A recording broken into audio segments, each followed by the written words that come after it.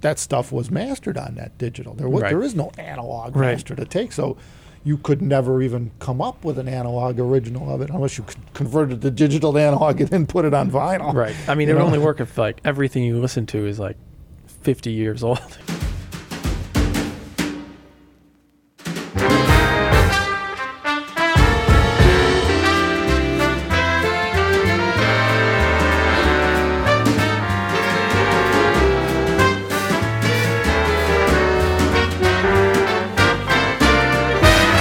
Last week I caught this thing going around the internet now that something about a class action lawsuit against MoFi because something that they were using as a source was being put to vinyl, which is what they're doing. They're remastering vinyl, old vinyl to new, and something to the effect that, they were using digital files or something to the original file they're putting the album was digital. And I'm thinking, so?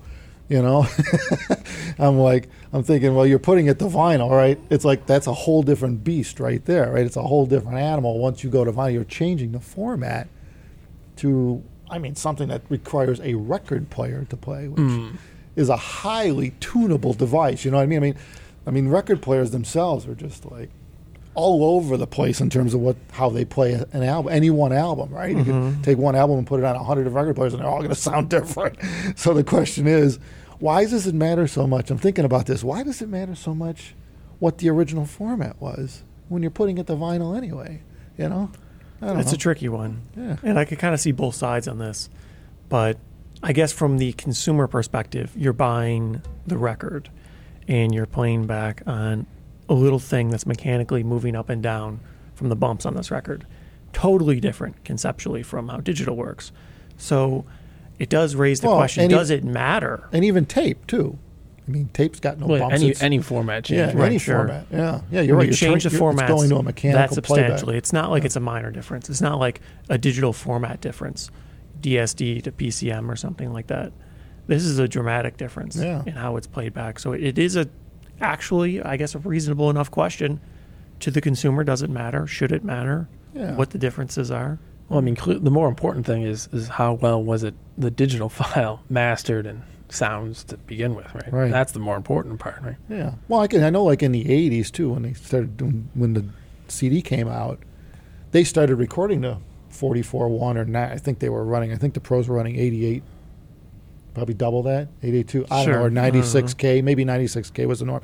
I don't remember, but early digital kind of sounded like shit. But the point was that stuff was mastered on that digital. There is no analog master to take, so you could never even come up with an analog original of it unless you converted the digital to analog and then put it on vinyl. Right. It would only work if like everything you listen to is like 50 years old, and it's originally recorded. Yeah, like stuff from the 60s and 70s with a properly stored master tape. But yeah. And people have done that. You see that a lot of stuff, where they get the original master tapes, which is kind of sought after when you're doing this kind of remastering stuff. But I think most of the remasters out there, most are more on CD. Yeah. That's vinyl didn't get really popular until recently. Again, yeah. But you think about it, most of the remasters that we've seen in our life, in your lifetime at least, have been on CD. Yes. And some digital too. Yeah. Well, and they tend to sound worse than the originals, obviously, for all kinds of reasons that unbeknownst to us, because we didn't do the remastering. What's the thing? You start looking at albums, and just not even like coming from digital, just albums that have came out over the years, and they all sound different. Everybody's looking for this 1977 pressing, right? Yeah. Even though they were all analog, right? Yeah, like Pink Floyd comes to mind. Right. How many remasters of Pink Floyd have been put out there, right? And it's pretty obvious. It's to sell more records. That's what it's all about, right? You do another remaster, and Pink Floyd fans have to buy it. You got to have it, right? You can't not have it. But that raises the question: if what you had when it was originally recorded was analog, well, obviously that's going to be what you start with. But what if it was digital? And for the last considerable period of time, pretty much everything recorded is going to originate on digital, you're talking, one format or another. You're talking nearly 40 years. Yeah, so 40 years.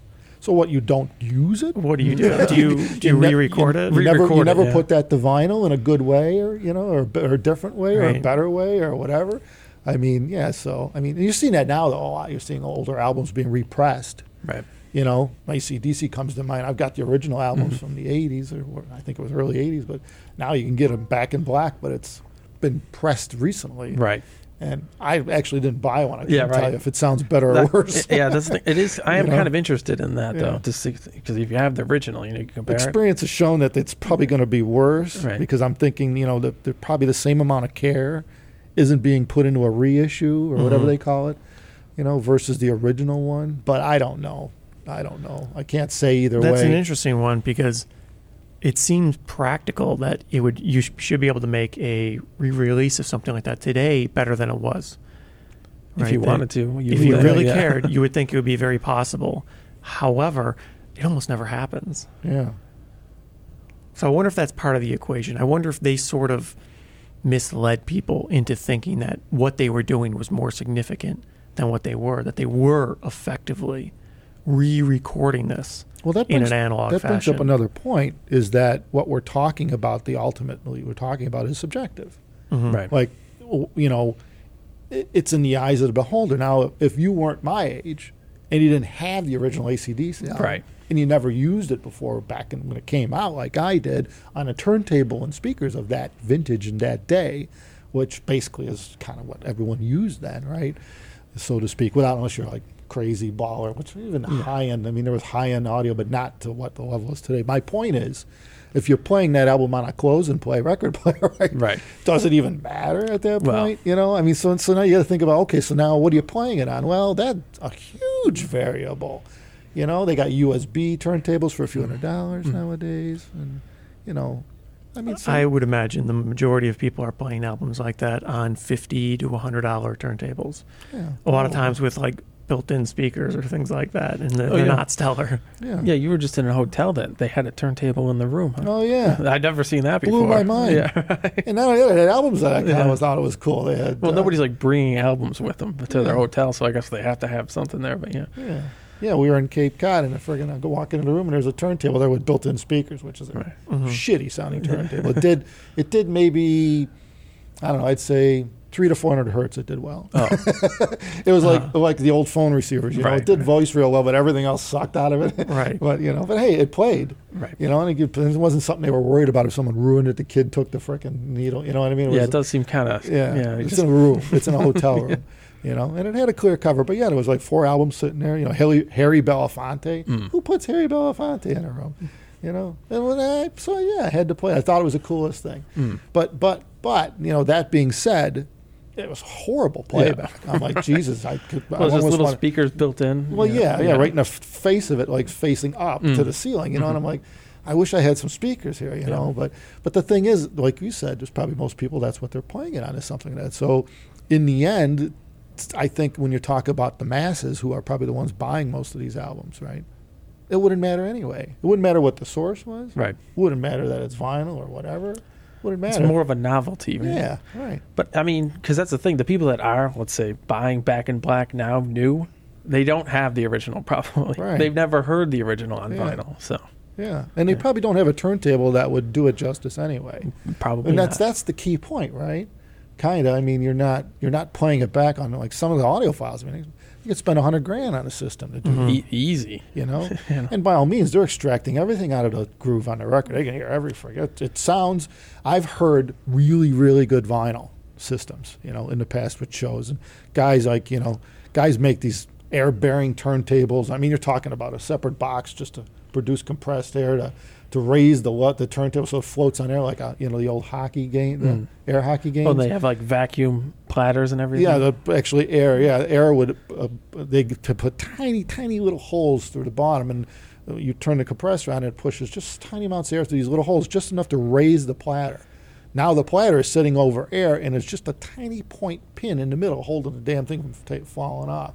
So there's almost no friction, and once you get that air bearing spinning, it'll go for days. Like it does. There's nothing to slow Well, it's it like down. really heavy. You know, and then they belt drive it. But yeah, but the point is, these mechanical things that these guys come up with turntables are just unbelievable. Some of them, you see some of the German-made turntables.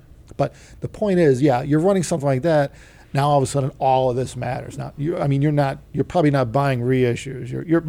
You're looking for crazy good mint original pressings. Yeah, and then that gets expensive. Yeah. You pretty much go by price. It's like, which one's the most sought after? Well, it's the one that's $500 because Yeah, everybody right. wants it. It's true. They've gone up a lot. It's expensive, yeah. There's not too many of them. Yeah. Inflation hit the used market on albums. Yeah, and they're getting scarcer because people are buying them up. The younger generation's buying it up. I don't know. Does it matter if the source file is digital or tape or even an original album being played back and pressed, the new album, which is a lot of, there are actually, I don't know if people realize this, but there are mediators in between this. There are companies that take the original format and they have excellent gear, top shelf. We're talking, these tape, like if you had the original was tape, I don't know what the new price is on these tape decks, but you're talking hundreds of thousands of dollars, right? Yeah. To have a studio grade, reel to reel. It's expensive toys. Those things ain't just laying around somewhere. Well, it's a pretty limited market at this point, you know. And same with digital. If you're going to record the high-res PCM or DSD, you're going to have some expensive toys in the rack of gear there. It's not going to be like these small studios, where you see they got old mixers from the 70s and they're running tubes. This is some serious shit. You're talking $20, $30, $40, $50,000 ADs, DAs, Anyway, we know like Bruce at Puget Studios, he does this stuff. And he's got to have $1 million worth of crap. He's got easy. Who knows what he's got now? But I'm just saying, but and he's always upgrading it. He's keeping up. But the point is he's probably got 4 or 5 reel to reels. Yeah. Just lined up, and he'll take the original master tape and put it to, I guess he's running DSD 256 now, and that's where it's going. That's the digital file that the studios are now using from the original master tape that was properly stored from the 60s and 70s. They're going to DSD 256. And I'll be damned if you could hear a difference between DSD 256 and any other form. It's like, that's a high resolution. Well, it was specifically made for that, though. DSD was designed to be like archival quality. Yeah. At DSD 64 rate, that was the original rate. This is, I don't know if I'm assuming it scales linearly, but I'm not sure. But 256 it's just is the data rate. Yeah, it's a way. You're talking, that's a high data rate. But it raises the question: does the process matter? And sometimes it does, sometimes it doesn't. But it kind of sort of is up to the consumer, I guess, in this front, because it's easy for a enthusiast to fall into the trap of worrying about the process. And in fact, that happens more often than not. You worry about what hardware you're using. You like a particular piece of gear because of some design methodology or the way it looks or the way it functions, not necessarily the actual end result. And more often than not, standard consumers, what they care about is the end result. They care about when they fill their car up with gas, it drives for this distance. They don't care about the gas, right? And it's like that in a lot of regards. So does it matter to a consumer that it may have been mastered in a different format than it was actually pressed on the vinyl? Does it matter that it was a digital format? Does it matter at all what format they used in the intermediary steps? I don't think they'd be able to tell the difference. Yeah, but it's beyond being able to tell the difference. Doesn't matter even if you can't tell the difference. Well, I guess if you had an audiophile setup like we were talking about, Yeah. where you spend all this money on a turntable, and that's what you're doing, is Right. extracting everything out the groove, those guys could probably tell the difference. But between what and what, I'm not sure. Like the difference between what, you don't even know. Well, you don't know if it's better or worse. You could know it's different. Yeah. I would believe that in most cases. Unless you have the original pressing, which was vinyl, but then you don't have the original tape, so you don't even know how that was done. Well, it also could be that put the vinyl. you prefer the original because you've been listening to the original for 60 years, right? Well, that, You don't like how it's changed. Well, that's right? true. Yeah. That could be it might not even be sound. Well, right? a lot of guys, the high end of things, they've tuned their system around that sound. You think about it, they've chosen their cartridges to play that type of record or that vintage, the speakers, everything. Everything's been, the phono stage, the phono amplification, it's all been tuned around what they like to listen to. And just the cartridges alone on these turntables vary wildly. And you could get, $50 cartridges, and you can get $50,000 cartridges.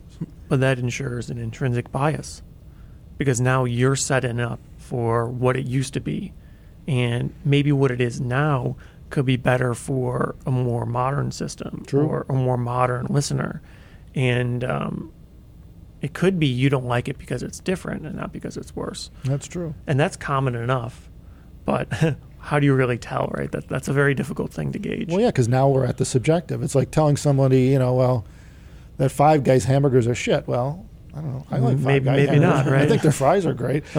Actually, I have heard a guy one time say he hates Five Guys fries. Oh, really? I'm like, oh my god. Well, But what does he like? Yeah, right. Right.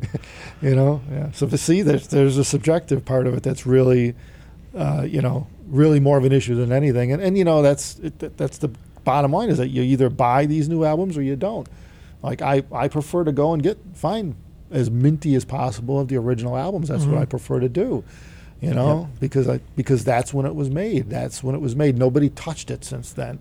Yeah, they're usually dirty though. That's the problem. Yeah, even the cleanest examples, they've been sitting in a. You got to get sleeve that for so long. ultrasonic cleaner Yeah. for it. Because that's the nice thing. I played a brand new album the other day, and it's like, it's like almost like CD. So quiet. Well, even if you talk to the old school guys about new vinyl, they even like to clean that because they said like there's oils that get in release there from agent. the pressing that aren't totally removed, and you can actually even a new album can sound better if it's properly cleaned. But anyway, back on topic.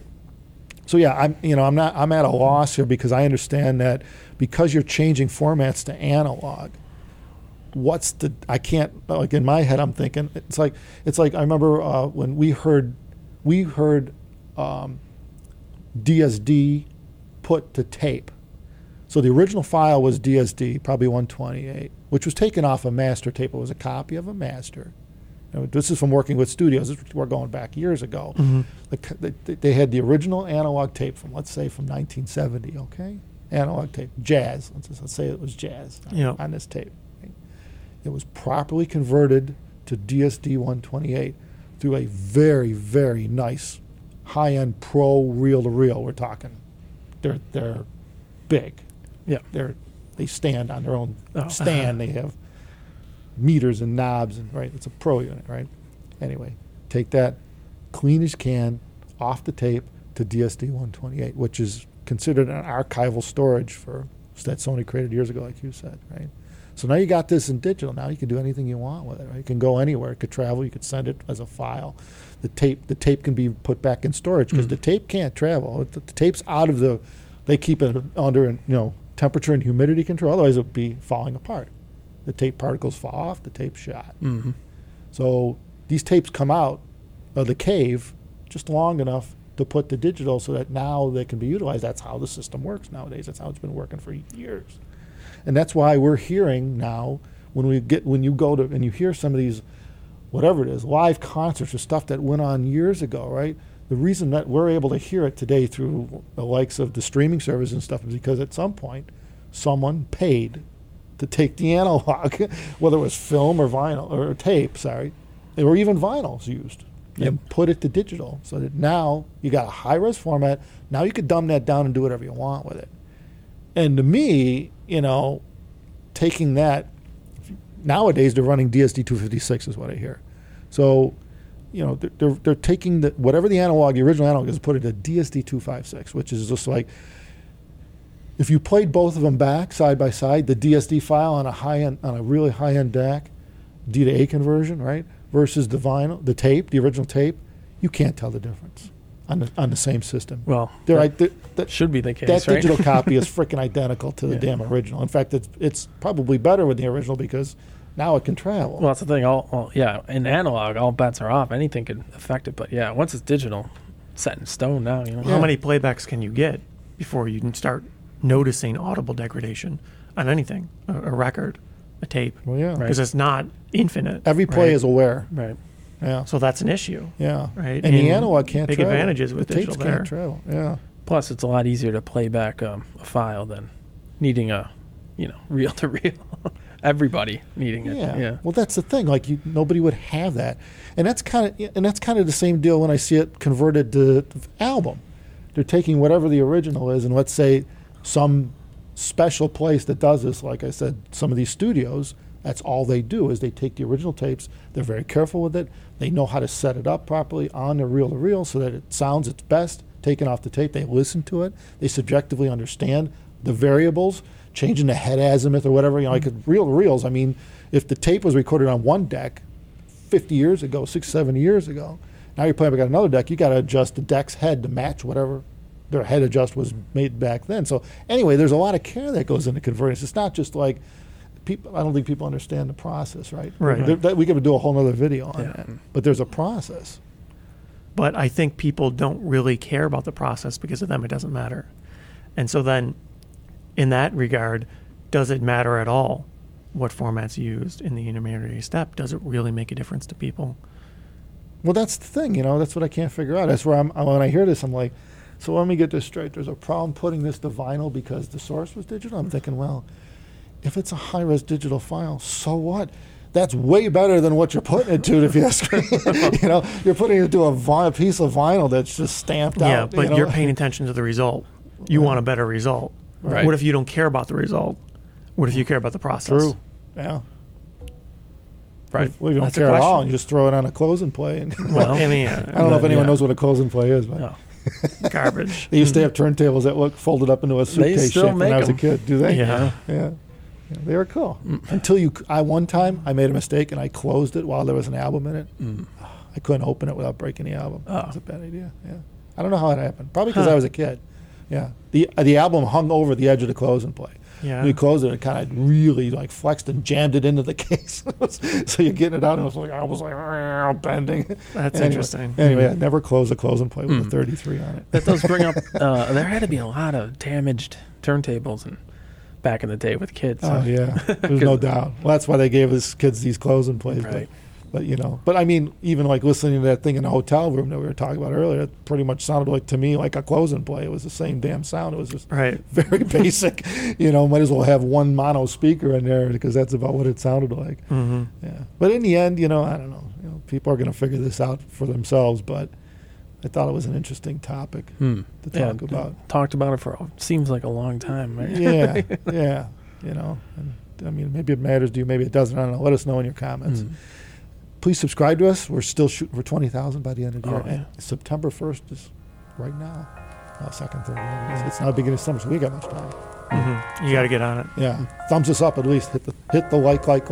Thank you, everybody. Take care.